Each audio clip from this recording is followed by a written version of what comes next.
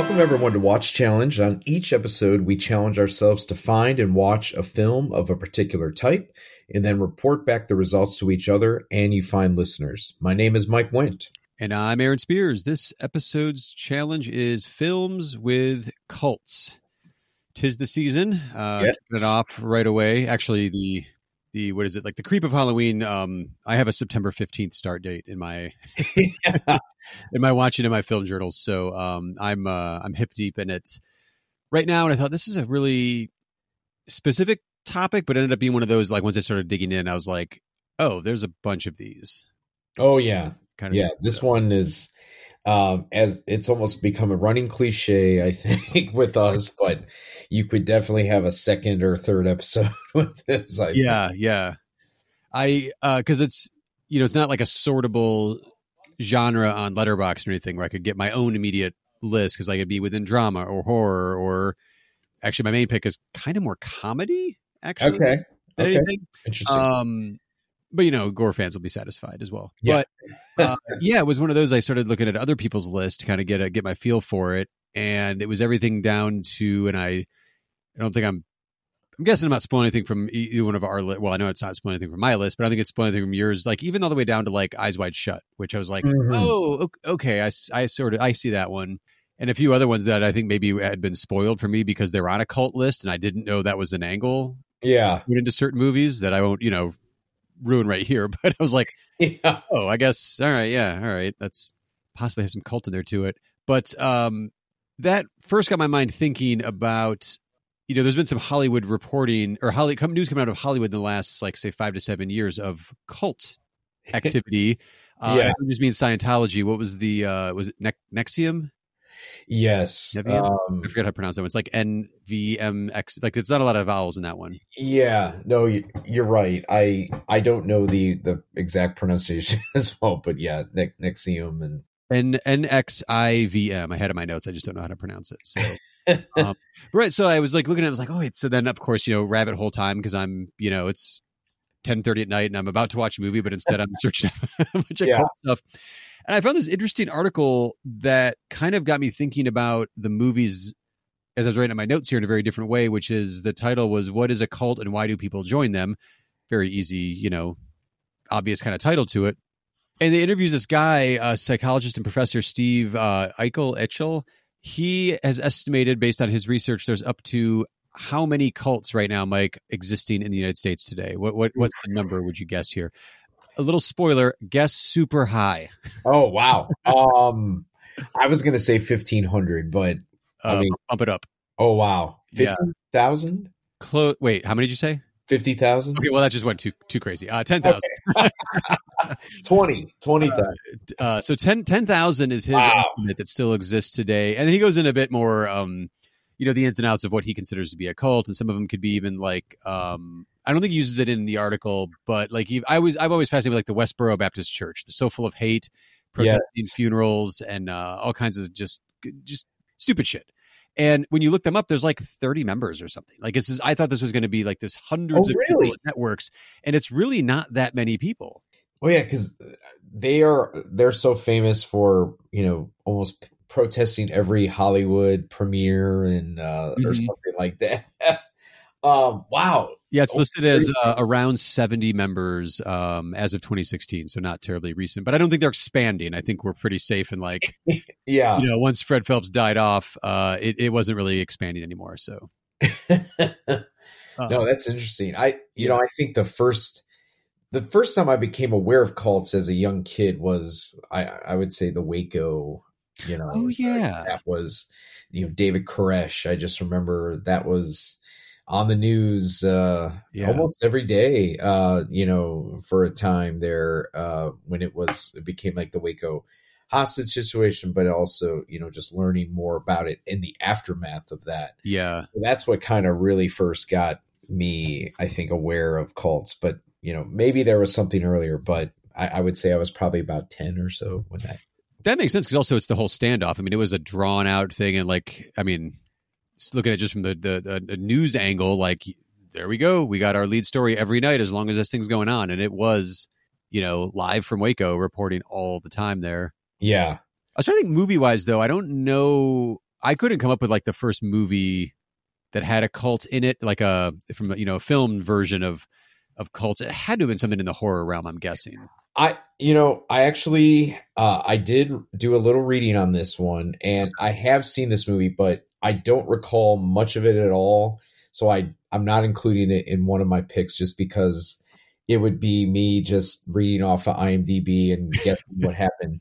But the first time it appears that a cult appeared in a movie was 1934. It's a movie called The Black Cat. Oh yeah. And it has Boris Karloff in it. I saw it several years back at our beloved Cleveland Cinematheque. They played it on a 35 millimeter print.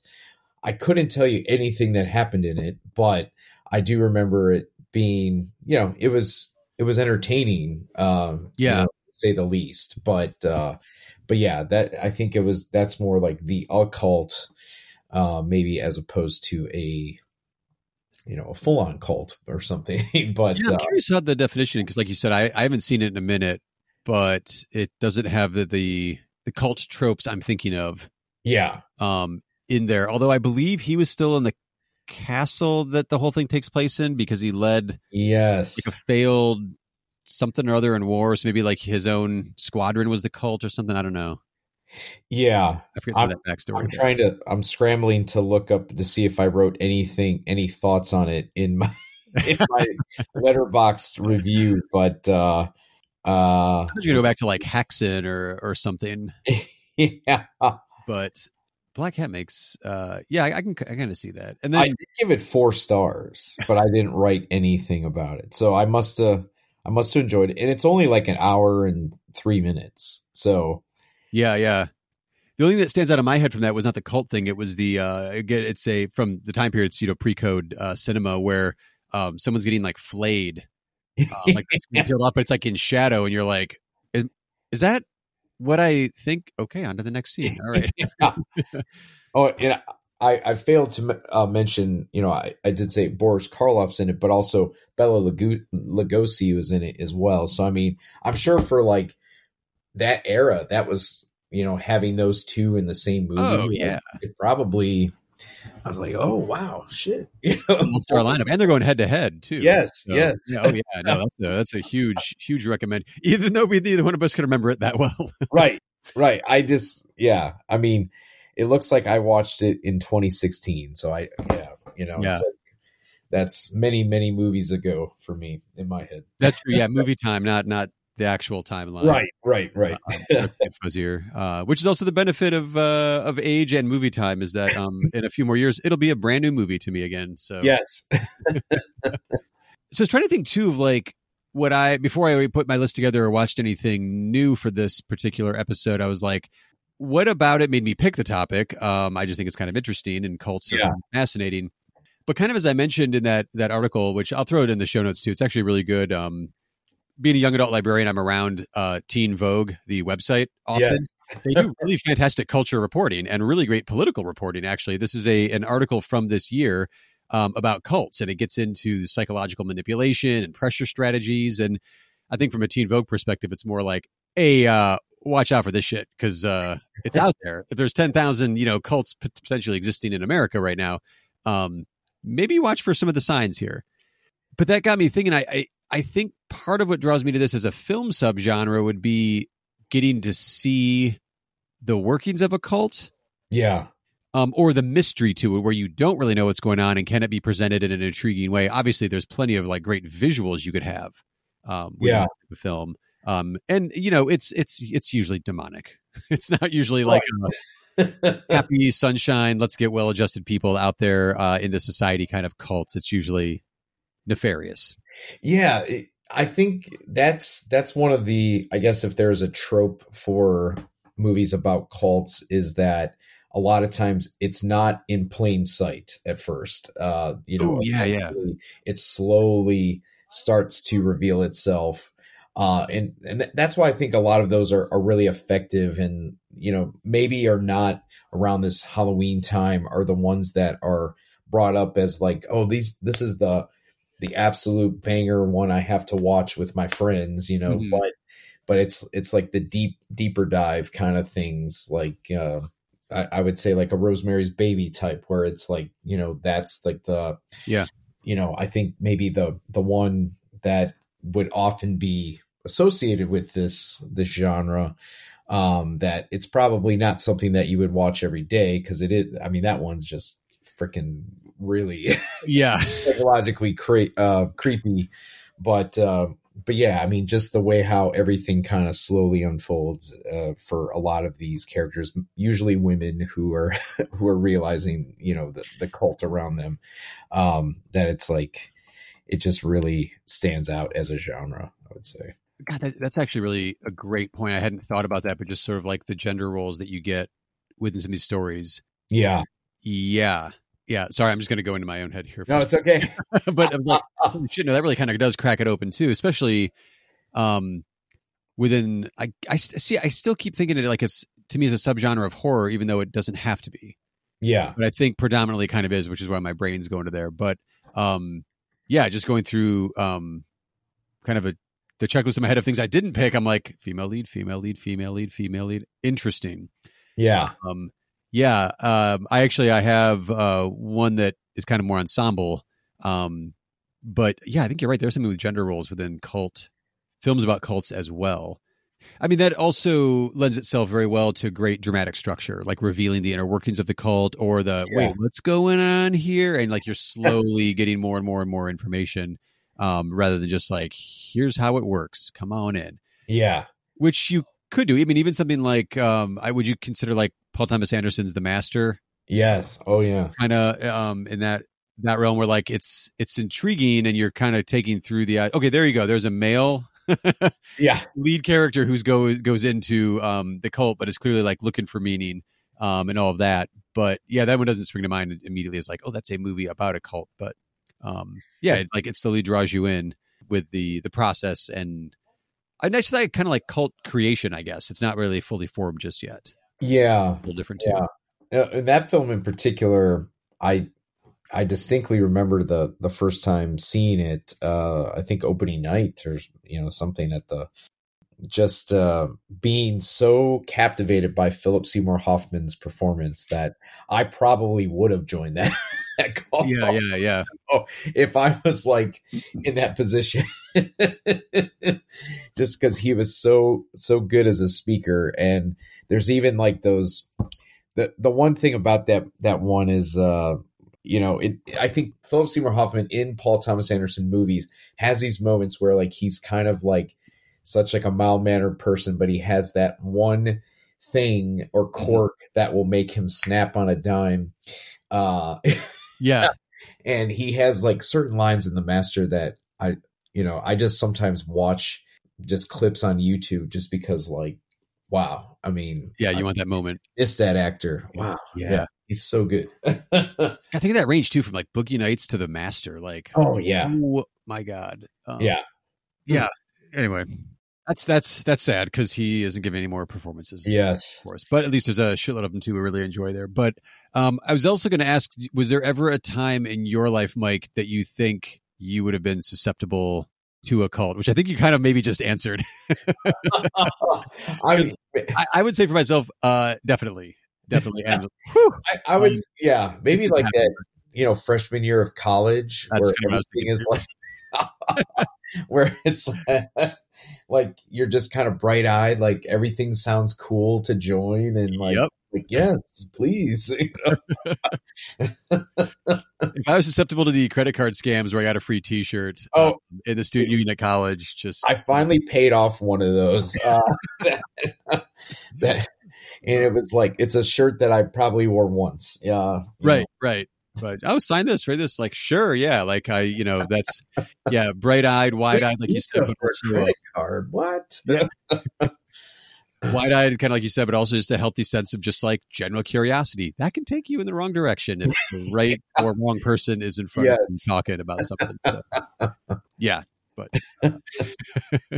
well, let's do some honorable mentions here. What, you wanna kick it off, Mike? Sure. So this is a movie that I should have seen a long time ago, but up until recently, I finally saw it at, once again, our beloved Cinematheque. Mm-hmm. But I had never seen until recently the original Wicker Man.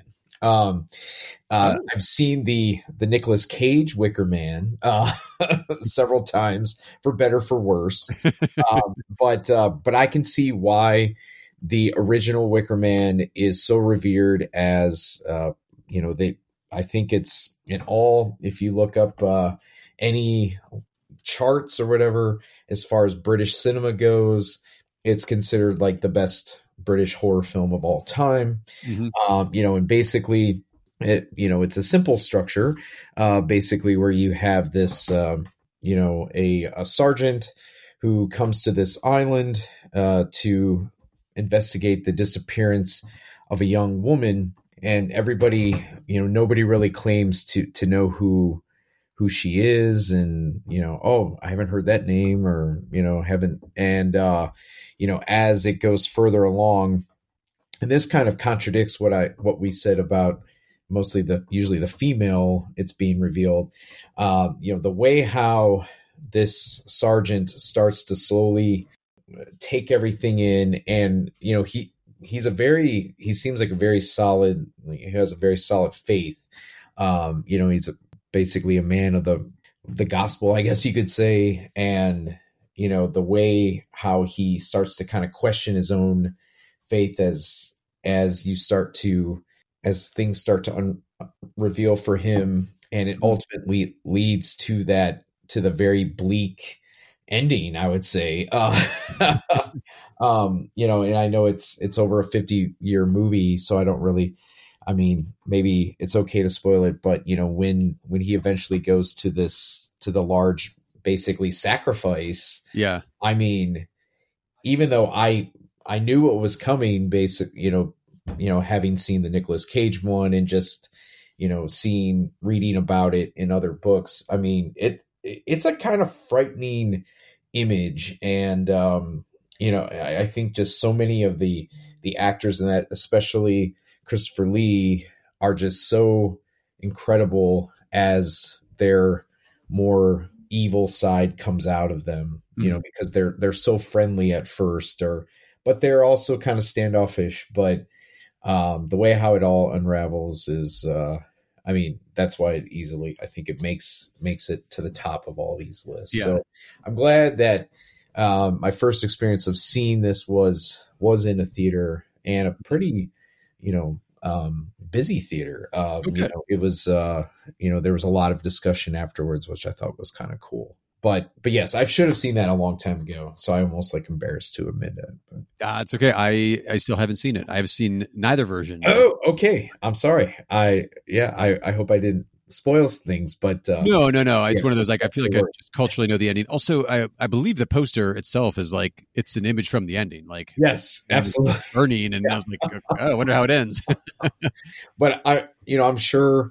Ari Aster was heavily influenced when making Midsommar, because there's a lot of similar, I think, themes that run throughout that. But definitely this is highly regarded for a reason, I would say. Oh yeah, I'd recently watched something else that wasn't apropos to this particular episode, but it was a classic. And when it was done, I was like, oh, it's a classic for a reason. Yeah.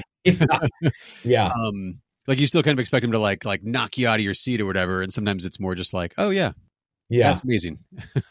One other thing real quick with this movie is that it I think the rights changed hands several times, so sometimes it wasn't, at least this version wasn't always readily available, I think. Interesting. So it now it's owned by Studio Canal, and which seems to have a lot of those rarer titles. Yeah. And the version that was shown is called the Ultimate Director's Cut, which is just about 90 minutes or so. I guess it there were a couple different versions. They all kind of run around about the same length, but for some reason I think this is the definitive cut was what we saw. Yeah, I was looking at here. There's it's listed as a theatrical cut, director's cut, the final cut. It's we're in almost in Blade Runner territory with this one. Anything from like 87 to 99 minutes. So yeah, I guess if there's like the final cut one, like that'd be the one.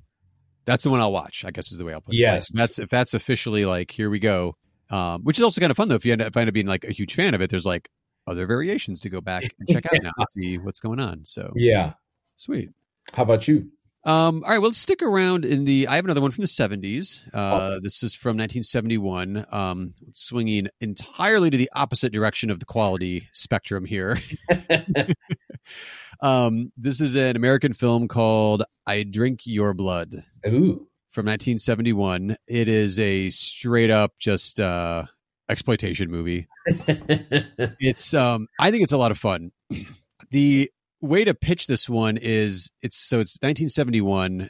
It's a group of satanic hippies that are all in a cult in their own van that has clearly been spray painted real quickly by a props department with what they assume are satanic logos and imagery. And what happens is the opening scene is like a sacrificing someone in the woods thing, but a local townie who's been hanging out with one of the people in the very like also like very ethnically and culturally diverse hippie group that are all Satanists here. She's like hanging behind a tree because she's been hanging out with one of them, and then she's witnessed by the cult. She's chased through the woods. All the cult members are naked, chasing her through the woods. She ends up getting pinned down. She's raped, I think, maybe by two different people. She's roughed up quite a bit, just physically as well, so beaten up, and then heads back to town. And her family's pissed. There's like a little brother and then a grandpa that's around, but basically the town is completely empty, more or less, because like manufacturing is left and they're waiting to demolish the town. So when the hippies' car breaks down and they end up having to stick around in the town for a little bit, they're told like, "Yeah, just stay in any house." You could just tell that this had no money for production value and was like found a few abandoned locations and just shot there. It is gross. It is disgusting. It is not for the faint of heart, violence wise. There's some, when they first start squatting in this house, they do like whoever can kill the most rats wins contest. And I don't think they're faking it. I'm not a rat fan, but I also don't want to see that on camera necessarily. And then to get revenge, the younger brother, who's actually the hero of the movie, this kid Pete, who's like, he's a teenager. He finds a rabid dog who's been killed in town, extracts blood, injects that blood into meat pies that he sells to the satanic hippies. And the climax is the satanic hippies now have rabies and are running rampant through the town. As they should. Eating people. Like, it is bloody. I don't get the I drink your blood thing because they're not vampires or anything. I guess rabies makes you crave blood is maybe the way you could do it. I don't know, but satanic hippie cult members on rabies or infected with rabies, eating and massacring what's left of a town. It's pretty awesome. If that is intriguing to you, you're going to get exactly what you are looking for in that one. It is a bit shocking, but it's also that 70s blood where you're like, this is fake. Okay, that's interesting. You're really expecting me to believe you just chopped that person's head off. That's not a real head, like that sort of thing. But they're really leaning into it. It's one of the first movies that ever got an X rating from the MPAA, which again, this is 1971. So this is the X rating was a legitimate rating at that time. Yeah. I think by 71 it still was, but it was only for violence. It wasn't for nudity. Yeah. So it was one of those, like, just because of the violence, we're giving it an X rating. I think Arrow or somebody put out a really good DVD that I've got, which has, again, speaking of different cuts, there's 2 different cuts on it. There's like, I think a minute, if we round up, difference. Yeah. But it's if you're in the mood, it is definitely one to check out. No, I've always heard about that one. That's like it's kind of like notorious one. Yeah. So I guess the producer pitched to the director, David Durston. Here's his quote. Producer Jerry Gross said he wanted to make the most graphic horror film ever produced, but didn't want any vampires, man-made monsters, werewolves, mad doctors, or little people, end quote. What's left? It's got to be satanic hippies with rabies. Right. Of course, he was left with no other options. So, notorious for a reason, but also if you can watch it with a group and you're ready for that movie, thumbs up for me. Yeah. What else you got, Mike? So my other one is from 2011. It's Martha Marcy May Marlene. Oh, Marlene. nice.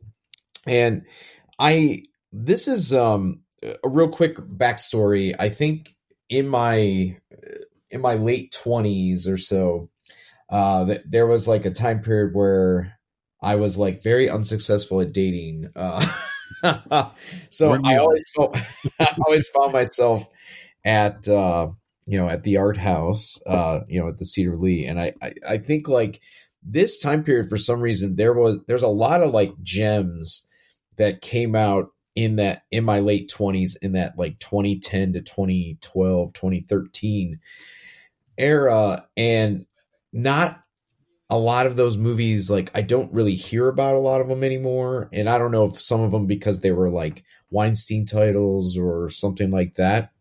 But this movie, I think, is one of those ones that kind of like knocked me off my socks when I saw it. Yeah. I was just really impressed. This is a movie by Sean Durkin, who has made a couple other films. He's kind of had some gaps in his filmography. He actually had a long gap after he made this one, but this was pretty much the movie that introduced us to Elizabeth Olsen as an actress.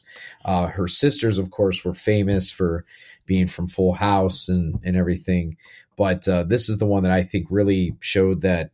No offense to the Olsen sisters, I mean they're rich and whatever, but yeah, they're fine. She's got the talent in the acting realm. And this one is about a young woman who has recently escaped a cult and reconnects with her sister, and it starts off basically right. She's calling her estranged sister and saying like, I need picked up. And, it turns out that she's, 3 hours away from where her sister is. So the movie kind of bounces in timelines. So it's like you're in the present day where, she's getting reacclimated to being in the, in the real world. And then you're also seeing these flashbacks to where she was a part of this cult. And sometimes the line with her psychologicalness, it's like she's always she's always tense, she's always thinking like the cult is coming to get her. So it really makes a lot of tension between her sister, who is really well played by Sarah Paulson, and also her husband, who's the British actor Hugh Dancy, who he was like in a bunch of stuff around that time period, but I haven't really seen him much lately for some reason. Yeah. But dealing with this trauma basically, makes like for a lot of awkward situations with the sister and the brother-in-law. And I just remember this one being such like it was in my top 10, that year. I mean, who cared? Like when I was making top 10 lists, but that it was really high up on my list. I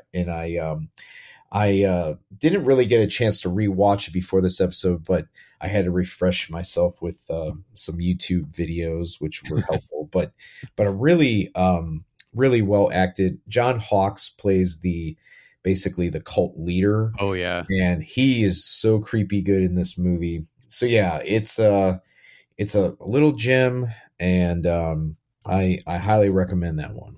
I do too. Yeah. I think I feel like it was like in my top 5. Yeah. That year. Cause it was I was working at the art house by that time, and I was just I remember there was one of those on my list of like, I was always recommending it. People were like, I don't really want to see that cult movie. And I was like, you need to. Yeah.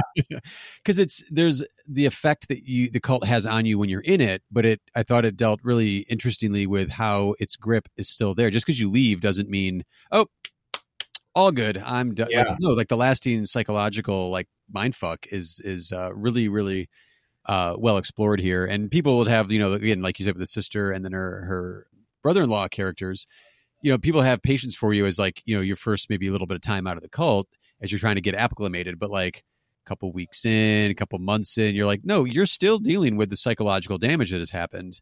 Yeah. But people don't necessarily have the patience for you. Yeah. Anymore. Well, and she never really has that moment where like you're kind of expecting her to just say like, I was in a cult, but she doesn't, Right. she kind of internalizes a lot of it. She just says like, I had a boyfriend, he was, it was a bad situation basically. Right. And she says that kind of multiple times. So they think that it was, maybe some physical abuse, but I mean, so much mental abuse that was from this. But yeah, just, and that was a debut movie too. I mean, I think that one is, gotta be in one of like the, high ranking in some debut films, but it's interesting that he didn't really, it took him quite a while to follow it up, but yeah, I think he has something coming out this year. Oh yeah, he has a movie about the wrestling family, the Von Erich family, who one of the Von Erichs was the Texas Tornado. If you watch WWF coming up, but about that family, A24 is putting it out, so I'm sure they'll do a good job marketing it, and good. Audiences will hate it probably. But that's another story. yeah, that's true. My last honorable mention, I wanted to hop genres a little bit. I have a documentary that I've seen several times, and I thought, well, actually, I think let me try it one more time. I think Martha, Marcy, May, Marlene is actually would be an interesting double feature with this one.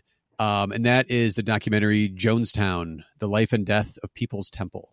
Ooh, okay. Is from Stanley Nelson, who's an amazing director. I actually got to meet him at the Cleveland International Film Festival a couple of years back. Something he produced, I think, was here. If you've ever watched anything on the American Experience through PBS, he's probably directed it. Yeah. Great documentarian of just like American cultural and social history. This one is specifically about Jonestown, and the hook when this came out, I believe on PBS actually, was there was new not new footage, because you can't have new footage of a historical event, but like newly found or newly, we try that one again too, newly released to the public, like never before seen in the public footage, which again it can be pretty rough from the Jonestown. And I picked this one because the Jonestown and Jim Jones is just such a fascinating story. I've gone through even like a couple books on it before. Like it's really the one that grabs me with that idea, like I mentioned with that article at the top of the show, like what is it called and why do people join them? This one more, I think, is interesting on like why do people join them? Because culturally, I think the Jonestown massacre is kind of known as like, oh, they drank the Kool-Aid and the blah blah blah. And it's like, well, okay, it wasn't Kool-Aid, but it was like Flavor Aid or something. I don't know, but Kool-Aid's the brand that everybody knows. But it was like, how do you get like 900 plus people to a South American jungle to start a new society? Like this isn't a whim sort of thing. Yeah. Like this is deep. I mean, this was like a multi-decades thing like Jim Jones had been working on. He starts off, in the 50s, going into the 60s and 70s. And he is very much into like integration and social justice when that wasn't a popular thing in the early 60s. And as movements were gaining strength, like he was trying to integrate churches, and he left churches like, wait, you want to integrate this? Like, no, we keep the race. Like, wait, that's fucked up. So then he leaves. Like, it's such a fascinating thing to see, like, especially as you watch the documentary. Maybe this is one of those where I'm like, oh, I would have fallen for this one. So maybe that's why it connects with me a little bit. But like, there's so much good being done, and they're like the stance that he and his congregation have, like they are, they're against the Red Scare when that's happening. Again, they're for equality, and they're for equality of the genders and everything. I'm like, yeah, okay. So it's interesting. Like he's starting up things because he wants to help the poor and the ignored by society people. I'm like, that's something you should do. That's good. Yeah. Really putting his money where his mouth is and doing that. Obviously, it doesn't end well, but it's one of those you really get to see the process of like, yeah, this wasn't like an out of the blue thing. Like this built up and built up and built up. But then once it became a completely closed off, basically, town civilization in the jungle in Guyana, abuse can run rampant. You can become a tyrant. Also, there's he's on a whole host of different drugs, and like the whole story in there is just kind of fascinating. You can see it devolving, and it's even one of those. as you mentioned, kind of with The Wicker Man, you know how the Jonestown story ends. Yeah. But it still plays like a riveting thriller, even though you know the ending, because you're like, there's so many ins and outs and details that you're like, I had no idea I was going to experience all of that along the way to that ending that everybody knows what happened. And if it's a little too rough, because it is real footage of real people, I would also then recommend real quick as a side thing, The Sacrament by Ty West. Oh, yes. Personalized found footage version of that, in which no one was harmed, or at least killed, in the making of that movie. The Sacrament is safe, but I would definitely say for sure, though, Jonestown, The Life and Death of the People's Temple, 2006 documentary. Yeah, that one sounds great. I wish I could say the same thing about my pick. Oh, no. What's your pick? Well, my pick is also a documentary. Ooh, okay. So it came out in 2016. It's called Holy Hell. My name is Will Allen. I started making movies when I was 13. I went to film school, and 3 weeks after graduating, my sister introduced me to her spiritual teacher, and my whole life took a different path.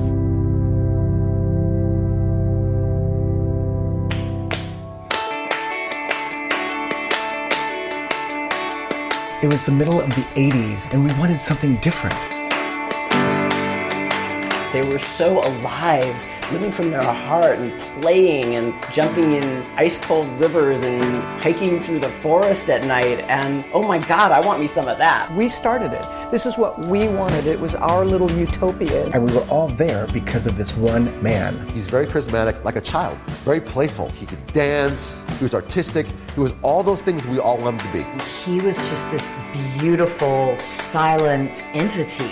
And I said, I would follow you anywhere. And so this follows, it's made by a filmmaker who was a member of this cult. His name is Will Allen. So Will is he was basically kind of like a failed film student in some ways. Go on. Yeah. And he was kind of struggling, and, he also came out to his parents, and his parents, were not super, they weren't super into that at the time, but they do show throughout the film that, the parents were, pretty, eventually were supportive of him, and also his sisters, who also joined this cult, which is called the Buddhafield cult. It was founded by a man named Michel, who oddly enough has a non-speaking part in Rosemary's Baby.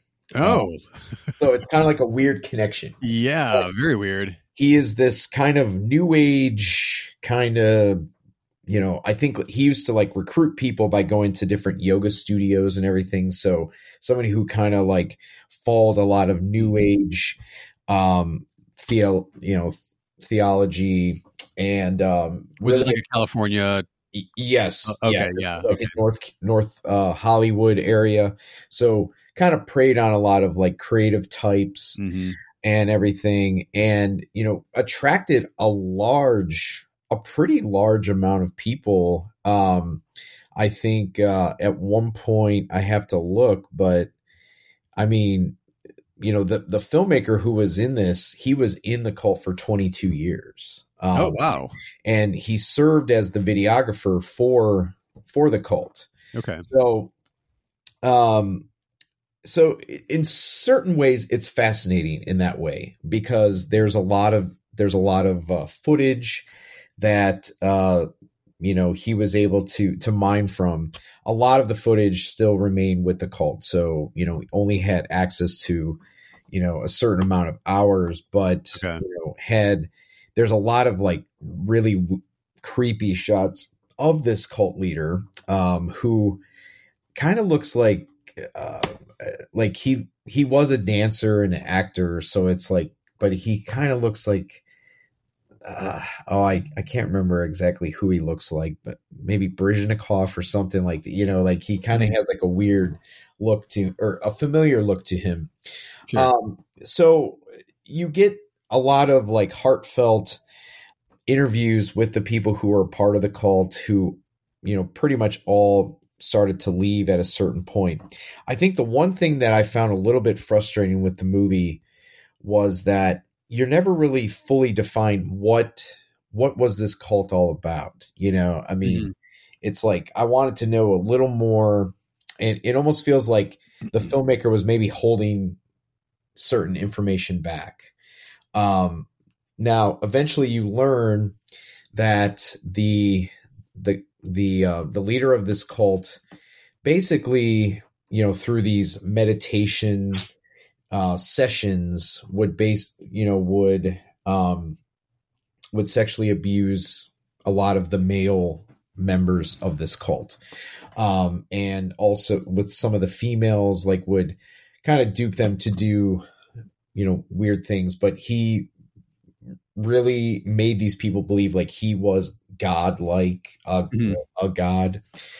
And so, and also because this guy was the videographer and the filmmaker, you know, it's like you can see a lot of different, it's almost like a calling card for maybe future work down the line. So it almost feels a little bit like manipulative, like he sees this as an opportunity to tell a story about this cult that he happened to be in, but also like showing off like different flares. That's like, oh, look what I can do, you know, with the camera. I know what you mean. Yeah. So that's where I was getting a little bit frustrated, but I did finish it, and, you know, I did find some parts of it interesting. But the very end of the film, there's one moment where it's kind of weird, where they find out that the guy, the main cult leader, now goes by a different name and has basically kind of restarted in Maui in Hawaii.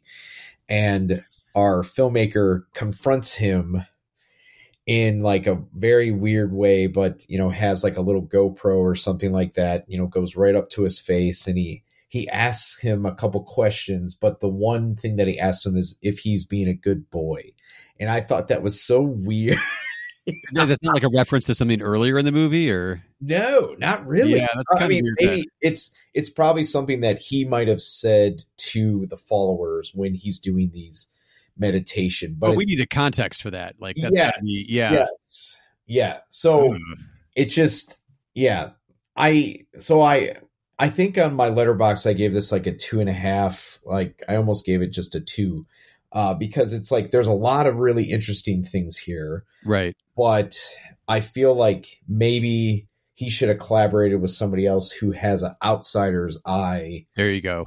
To the material. Yeah. Because he probably was so close to it, didn't probably want to touch on everything, you know, from a psychological perspective. Right. But, you know, it's certainly worth, I think it's interesting for this genre to kind of go out.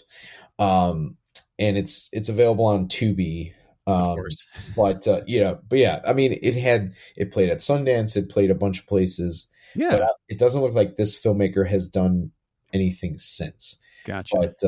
But you know, who knows? Maybe he's he's probably doing something. But yeah, you know, it's definitely, it could have probably been a little better, I think. Yeah. Well, it's definitely intriguing the way you're describing it. And I was like, you kind of want that insider's view. And I just looked at the credits. Yeah. Produced, directed, edited, cinematography. Like it's clearly a passion project, but like you said, maybe that let's zoom out a little bit, have like a producer or another editor kind of like, okay, well, we need, that's fine, but we also need this, and this. And yeah, I feel like also maybe it's just because there's like all this somber droning music the whole time. So it's like you're always feeling this kind of sense of dread, I think, as you're watching it. But also if it's ill defined where you're not even sure what the cult is about. Yeah. It makes it kind of tough to kind of wrap your head around too as someone on the outside. And maybe it's like a case of, you know, idiot. It's clear as day what they're all about, you know, but maybe I missed something, but, you know, even just looking at the, you know, there's a Wikipedia link for what the Budapest cult is all about. And it doesn't even really, you know, it's like new age ideas. You know, it's like right. Yeah, I'm looking at that right now. Yeah, I mean, not to compare apples and oranges here, but like, or cults to cults. Like, actually, no, it's not apples to oranges at all. It's cult to cult. But like the Jonestown one, if you look at like that's a much longer, like deep held beliefs and like social justice issues and blah blah blah. And you're like, oh, okay, that's what that means. Principles of East versus West and surrendering to the guru. And like, what are we talking about? Yeah. And also the fact that it's that new agey, and I'm reading here, it says drugs and alcohol were also banned from use within the group. I'm like, I don't know. That seems like kind of part and parcel to a lot of California cults. Maybe not this particular era, but you know, I don't know. Look at the Manson, for example. Like, you know, drugs and psychedelics played a huge role in, you know, melting brains. That particular one, but interesting. Yeah, I'm intrigued by that. But like you're saying, I feel like I'm gonna probably have the same reaction you do. We're like, and yeah. So you mentioned the music in Holy Hell, and the music is actually what got me into my pick for this particular episode. Awesome. The music was done by a group called Wolfmen of Mars, which is just a great name for a band. Yes. And I wanted to start by, here's a quote from their website, how they describe their music. Making music that combines the electronic analog sounds of the 70s and 80s and mixing them with heavy grooves. A soundtrack for late night driving or space travel. It popped up. I was looking for like instrumental, like kind of like Halloween themed stuff. And it was recommended on Apple Music or somewhere. And I was like, great cover art. I'll give this a spin. And then I was like, wait a minute, that looks more like a movie poster. And sure enough, they do the music for the 2019 movie called Satanic Panic. Took this job for the tips. 4 hours, my total earnings are an expired Applebee's coupon, a sweater that smells like racism. It's exactly your size. Oh. Deliver for Mill Basin. It's outside our zone. I'll do it.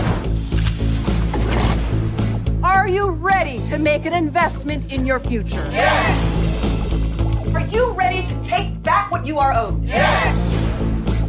Are you ready to fully commit yourself to Satan? Yes! Who are you? I'm the pizza guy. A girl. Are you by any chance a virgin? That's a very personal question. She's a virgin. Whose power unlocks our true potential? Hail Satan! Do you have any idea what's happening here tonight? Hail Satan! They are summoning Baphomet, the big demon from hell.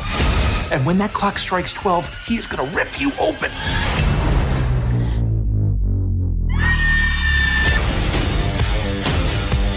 Where's my virgin? I don't know what's happening. My mom and her butt buddies are booty calling Baphomet. Hail Satan! And they're not going to stop until you're strapped to a barbed wire altar. That's bonkers. Comedy horror film, also with an amazing name, directed by Chelsea Stardust. Huh. I mean, it's all full of great names here. Screenplay credit goes to Grady Hendrix, another great name as well. And the screenplay and the music, and actually the direction is pretty solid too, but the screenplay and the music for sure are the ones that like really stood out to me. Yeah. In this one. Have you seen this one, Mike? I have. And she's from Cleveland. She, friend of the show, Robert Banks, she was his intern at one point. Oh, wow. Yeah. So Chelsea Stardust is from Cleveland? Yeah. Okay. I it was like finished it yesterday. I haven't really dug too deep into but that's fantastic. I'm glad I responded so positively to this one. There's a lot of fun stuff to discover in this one. Again, it's comedy horror. Like it's a great combination of elements, all of those elements at work throughout. So I don't want to spoil too much because some of it is the fun of discovering as you go along with this one.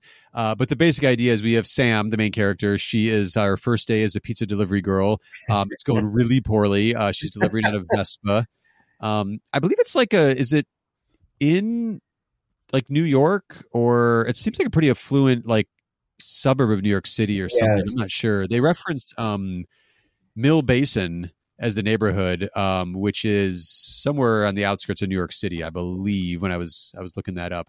But anyway, it's not going well. She doesn't even have the money for gas to get around. She does one delivery too many that night. The other delivery drivers who are a bit more seasoned are like, oh, I don't know, I don't go to Mill Basin. She's like, I'll take it because she needs the money. And of course, when she does, her Vespa won't start back up. So she's determined, like, you know what? I'm actually going to go back and ask for a tip. I'm going to really pressure these people because they're not tipping. They should be. It was like $100-some order.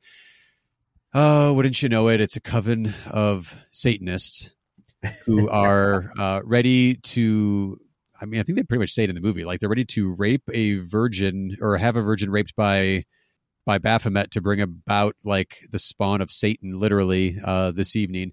It's done in a pretty comic way. There's buzzwords that you'd hear around Satanism or kind of things. And it's not taking itself too seriously, but the characters are taking it seriously enough that makes it seem kind of goofball-y and fun. Rebecca Romijn is like the lead Satanist running this. Wait, Coven's not Satanist. I don't know. None of the terminology but works. I mean, it's all just kind of for fun here anyway. And it kind of just goes bonkers, then more bonkers, then more bonkers, then more bonkers. And it's a really, really, really fun ride the whole way through. The screenplay is really tight in that like these throwaway lines that you think are throwaway lines, like actually comes back around and it works. Then the main character, Sam, is just very resourceful. They're kind of hinting that there's like a power to the Virgin character to be able to possibly outsmart these folks and does in cases where I was like, how the fuck are you getting out of this? Oh, okay. That's pretty clever. I wrote in my notes that it had a roughly, this is not scientific, roughly 90% logic rate to me, where 90% of the time Sam was making the logical choices you would make. Yeah. Essentially our finals girl here, right? I mean, this is what we're dealing with as our protagonist. And I was like, all right, there's only a couple times where I was like, I don't know. Okay, we got to get the plot moving forward. I get it, but I don't know about this. But the rest of it, I was like, okay, we're letting logic play into this. I like this. Again, script and screenplay and the music, top notch. The direction is really good. Just solid 3-star recommend. I don't think you'd be disappointed at all. Like, it's not rewriting the conventions of the horror genre. It's not, like, I could see possibly like floating up to like some cult status in the next few years, maybe, because it's just, it's a lot of fun. And if you're doing like a horror marathon or an all-nighter thing, you throw this in the mix, it's going to be a good time. Yeah, I agree. I thought this one was a lot of fun, and it goes by like super fast. I mean, so quick. Like, the pace is just like 80 minutes or something. Yeah. Yeah.